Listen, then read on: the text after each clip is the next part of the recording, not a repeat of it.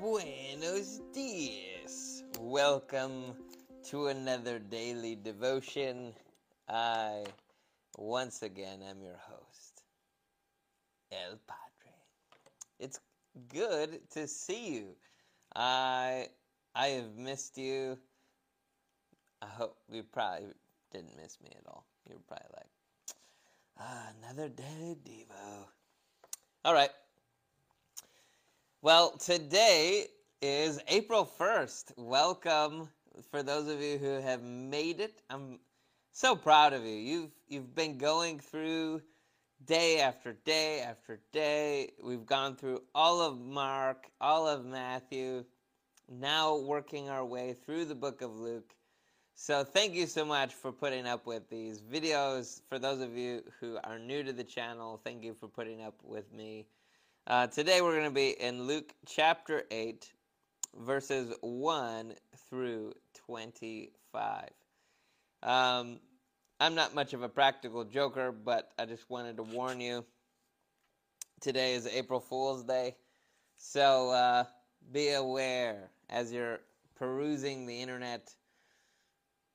For those of you who tend to get gullied into believing things that aren't true. All right, so we're going to start in verse 1. We're going to make a quick point, and then we're going to jump into what I believe is the bulk of our thought for today.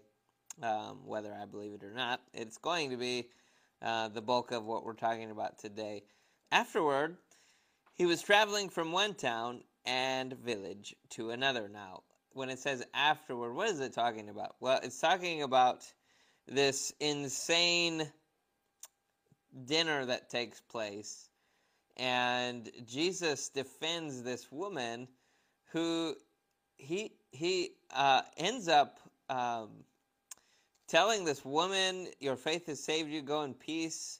He tells her your sins are forgiven, and he makes this like crazy statement that I think is still true today, where he says, therefore I tell you, her sins have been forgiven. That is why she loved much.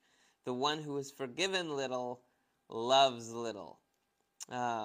Just a beautiful story that we talked about probably yesterday in yesterday's video. But with that being said, this is what is after. After this takes place, he was traveling from one town and village to another, preaching and telling the good news of the kingdom of God. The 12 were with him, and also, now this is the part that's a little bit scandalous. Most of the time, rabbis weren't followed around by women. That was not culturally acceptable. Also, some women who had been healed of evil spirits and sicknesses. So not only is Jesus hanging out with women, he's being followed by women who used to be demon possessed. Now you're welcome to, try to figure out how in the world they got demon possessed in the first place. But one of the things that it says here, Mary, called Magdalene, had 7 demons come out of her. She's there following Jesus. Joanna, the wife of Chusa, Herod's steward. So think about this. This is really kind of crazy. This is Jesus's people that are hanging out with him. These are his disciples. And so Mary Magdalene is one of them. Joanna, the wife of Chusa, is one of them. Now, this lady, Joanna, is the wife of Chusa, which is Herod's steward. So think about it like this. Like Jesus has an interesting group of people that are following him. He has Mary Magdalene on one hand, who's like this extreme demon-possessed, has a pretty crazy past, right? And she's demon-possessed. Jesus delivers her. She's set free. She's tagging along. Most people assume that the reason she's demon-possessed is because she was a part of a lot of different pretty sketchy things, right? And then on this other hand, you have Joanna, the wife of Chusa, who works for Herod. He's Herod's steward. Now, some people I've heard teach this, they use this as an example because that means there's a really good chance she was probably fairly powerful in terms of the Roman world. Um, she probably had access to a lot of money. Maybe Mary Magdalene did too. We don't know. We don't know that for sure. But then, like, she works for Herod. So you have this demon-possessed lady hanging out with Jesus. You also have this lady who works for her husband works for, like, this insanely evil guy. Like, think about it. Like, uh, are you familiar with El Chapo? Think if El Chapo had a secretary and you were married to the secretary, and then Jesus shows up and you start following him. Just think about it like that. Herod is a political power.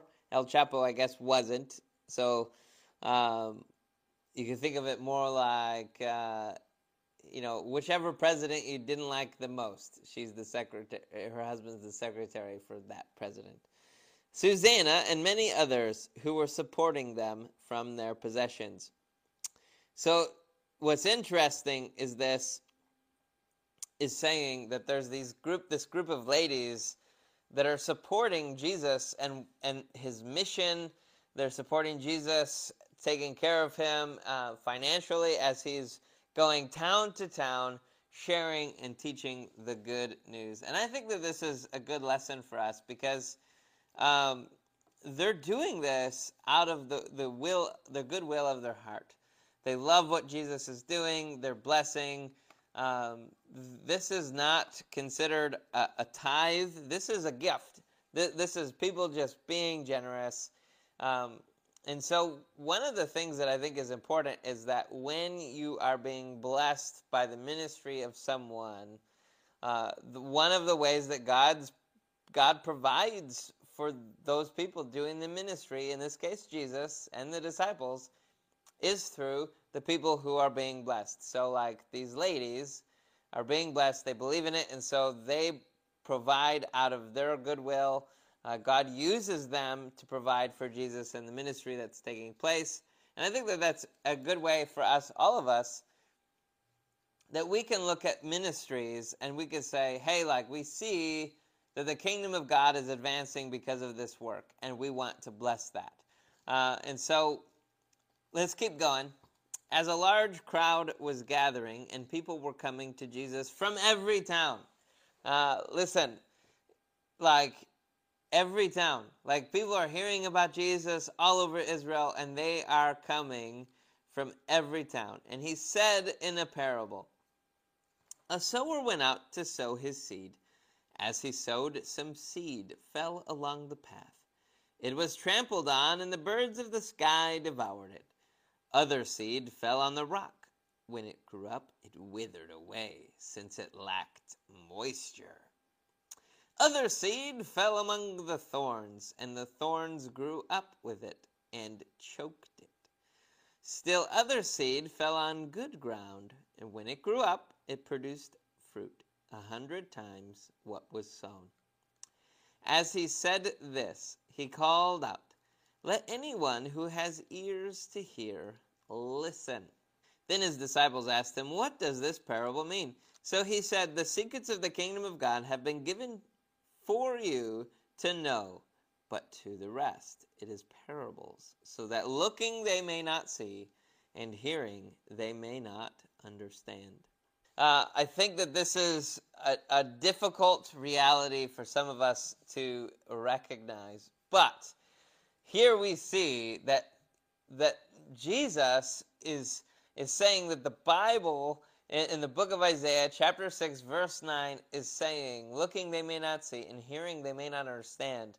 Jesus is teaching in such a way so that people will not understand. In other words, you could say he's talking above their heads. So with this is kind of an interesting perspective because we want to have this picture of Jesus being super inclusive. Like, look, Jesus is clearly allowing scandalous people like Mary Magdalene to hang out with him. He's also allowing this wife of Chusa. And he also has the disciples. He has this entourage of people that have like all kinds of crazy pasts, and some of them are very righteous, and some of them are significantly less righteous. But what's crazy about this is that we want to believe with everything inside of us that Jesus is this all-inclusive, everybody can hear, everybody can understand. He wants everybody to be on the in. And it doesn't seem like, according to this, that that's necessarily the case. And it's maybe not that he doesn't want them to be in, but that not everybody's going to be. It's that predestination, elect side of the world where, not everybody is going to hear. And so here we go. Looking they may not see, and hearing they may not understand. And then Jesus goes on to explain this parable. If you're interested in my book, Fire Within, this is a parable that I talk quite a bit about in there. I highly recommend you check it out on Amazon. You could go to Amazon Fire Within, Jesse Eisenhower, or you could check it out on notyouraveragedevotional.com. But anyway, just a little pluggy plug. This is the meaning of the parable. The seed is the word of God. The seed along the path are those who have heard, and the devil comes and takes away the word from their hearts, so they may not believe and be saved. So first off, Jesus gives this this parable where there is seed being scattered. Now I want you to pay attention to this reality that Jesus isn't at any point in time in this section does he tell them to be careful which soil you throw it on. I've heard this thought so many times, and it bothers me to no end, because Jesus doesn't say, don't throw the seed on the road or the path. He doesn't say that. The illustration is that the parable is the seed is the word of God, and the seed is meant to be scattered. We're supposed to be scattering the seed, and it's going to fall where it's going to fall. And you can't control where that seed falls. But the seed that falls along the path are those who have heard, and then the devil comes and takes away the word of God. It is a truth from Jesus' mouth that people can hear the word of God, and before it has chance to take root, before it has chance to go in, the devil comes and he takes away the word from their hearts so that they may not hear and be saved. And the seed on the rock are those who, when they hear, receive the word with joy. Woohoo! Having no root, these believe for a while and fall away in a time of testing. Now, these are people who, according to this, they do have, they hear the word, they receive it with joy, but they don't have any root. These are people that are excited, they heard the gospel, oh yeah, I want to get saved, and they have no root. And because of that, when times of testing come, they're going to come. We all are going to be tested. All of us, each and every one of us will be tested. And they get there to that time of testing and they go, I thought God was a good God. I thought he loved me. I thought he wanted me to be happy. And then they go, what? This is hard. This is difficult. It's easier to not be saved. Then it goes on to say, as the seed that fell among the thorns, these are the ones that when they have heard, they go on their way and are choked with worries, riches, pleasures of this life, and produce no mature fruit. Now, I think that this is really important. This is somebody who does take a little bit of root, right?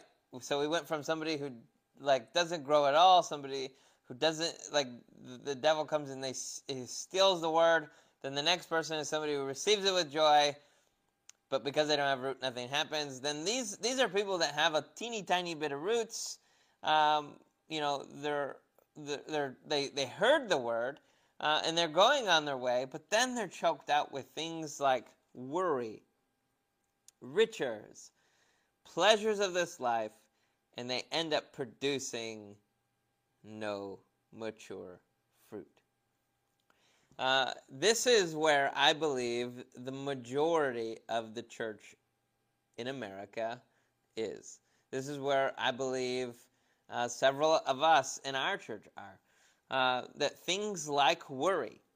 How many of us would be honest and be willing to say, you know what, worry takes up way more of my time. I spend more time worrying about how God isn't going to provide, or how in the world am I going to pay this bill? How in the world is he going to take care of all my needs?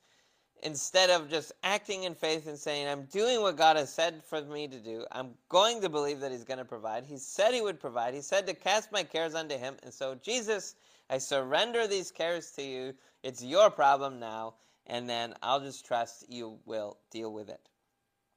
With that, not only that, worry itself, let's just, for fun, let's just, for kicks and giggles, let's see here, worry to give way to anxiety or unease. So this isn't just like, anxiety is like a form of fear, right? Where you just have this fear is creeping in, and this is more than that. This is giving way to it. This is giving it the permission to just spend all of its time, a lot of time in your brain, taking up all of your thoughts, to dwell on difficulty or trouble. This is where so many people end up.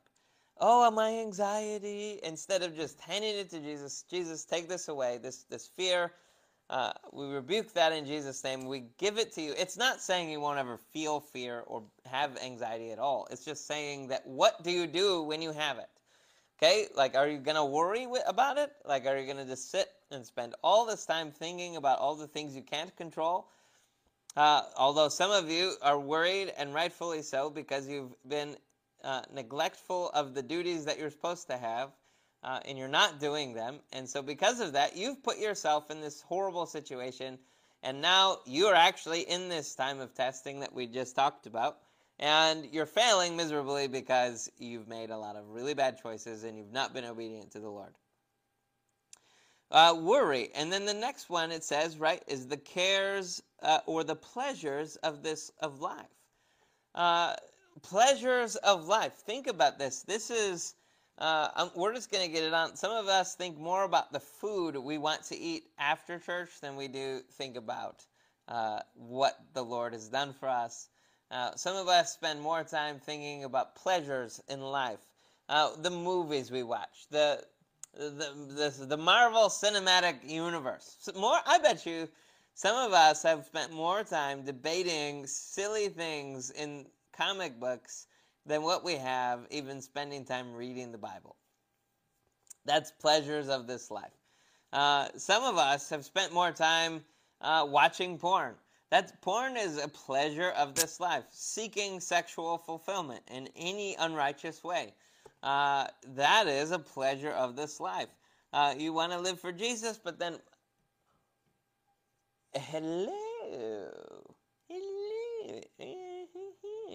right? Like, and then the next thing you know, the pleasures of this life have led us astray and produce no mature fruit. Now, I believe some of this is sin. Some of this is just like, seeking good things, maybe. Where it's like, oh, like family vacation, like family, which is a good thing. That I take a lot of pleasure in my family. And so because of that, I spend all of this time seeking to please my family, to please myself in this life instead of the Lord. Leads to producing no mature fruit.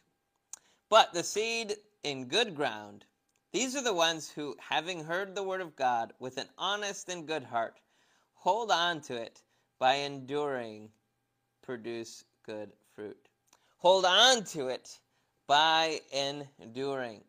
Listen, we need some people here that are going to be willing to endure. We need some people here that are willing to endure when times get hard, because times are getting hard and they're going to get harder. Let me tell you, if you are out for an easy walk with Jesus, you're going to be probably a whole lot closer to the one on the rock. You're a whole lot closer to the seat on the rock. We need to be people that have an honest and good heart and hold on to the Word of God. We need to hold on to it. Holding on means like actively taking hold of it and not letting go. Like when you're watching football, I like to watch cheesy inspirational movies. One of them is I shouldn't probably tell everybody how many different movies I watch, but with Denzel Washington, what's it called? Dang it! Remember the Titans. I love this movie, and there's a part where the one guy he fumbles the football, and Denzel just lays into him, and he tells him to pick up the ball and to carry it, and he has to run, and in that part, like, he's trying to create this point to say, look, your only job is to hold this football and to run. And so with that, he wasn't doing it. He wasn't holding on to the ball, so because of that, the ball got fumbled. And so with this is what Jesus is saying. Think about the Word of God like that football, that you need to hold on to it. You need to be intentional, to guard it, to protect it, to hold on to it so that nobody can knock it out of you, so that nobody can get it away from you, so that you're holding it on, you're cherishing it, you're protecting it, you're guarding it, and you're active with it. You're not just there's the Word of God, but then there's a movie over here. Oh, there's the Word of God, but I could go fishing. All right, we've done that enough. Let's close in prayer. Lord, we thank you so much. Lord, we pray that you would help each and every one of us. And really, Lord, I believe that the people that tune into these videos, that our hearts are good, that our hearts' desires are to please you and to obey you. And so, Lord, we ask that you would help us to be the kind of soil that produces good fruit. Lord, we want to see 100 times produced. In Jesus' name, amen. Well, thank you so much for joining us today. If you haven't done so yet, please go ahead and subscribe to the channel. Click the little bell, and you will be notified whenever one of our wonderful videos come out. And also, don't forget, you can check us out on YouTube, but also on anywhere, really, that podcasts are found. That channel is really growing. I'm pretty excited about that. Also, we have the Fire Within podcast, the Fire Within book, and then A Letter to the Fatherless, written by me, is coming out one chapter at a time. You can check that out on Amazon or Kindle. Thank you so much for joining us. We will see you soon. Peace out, Girl Scout.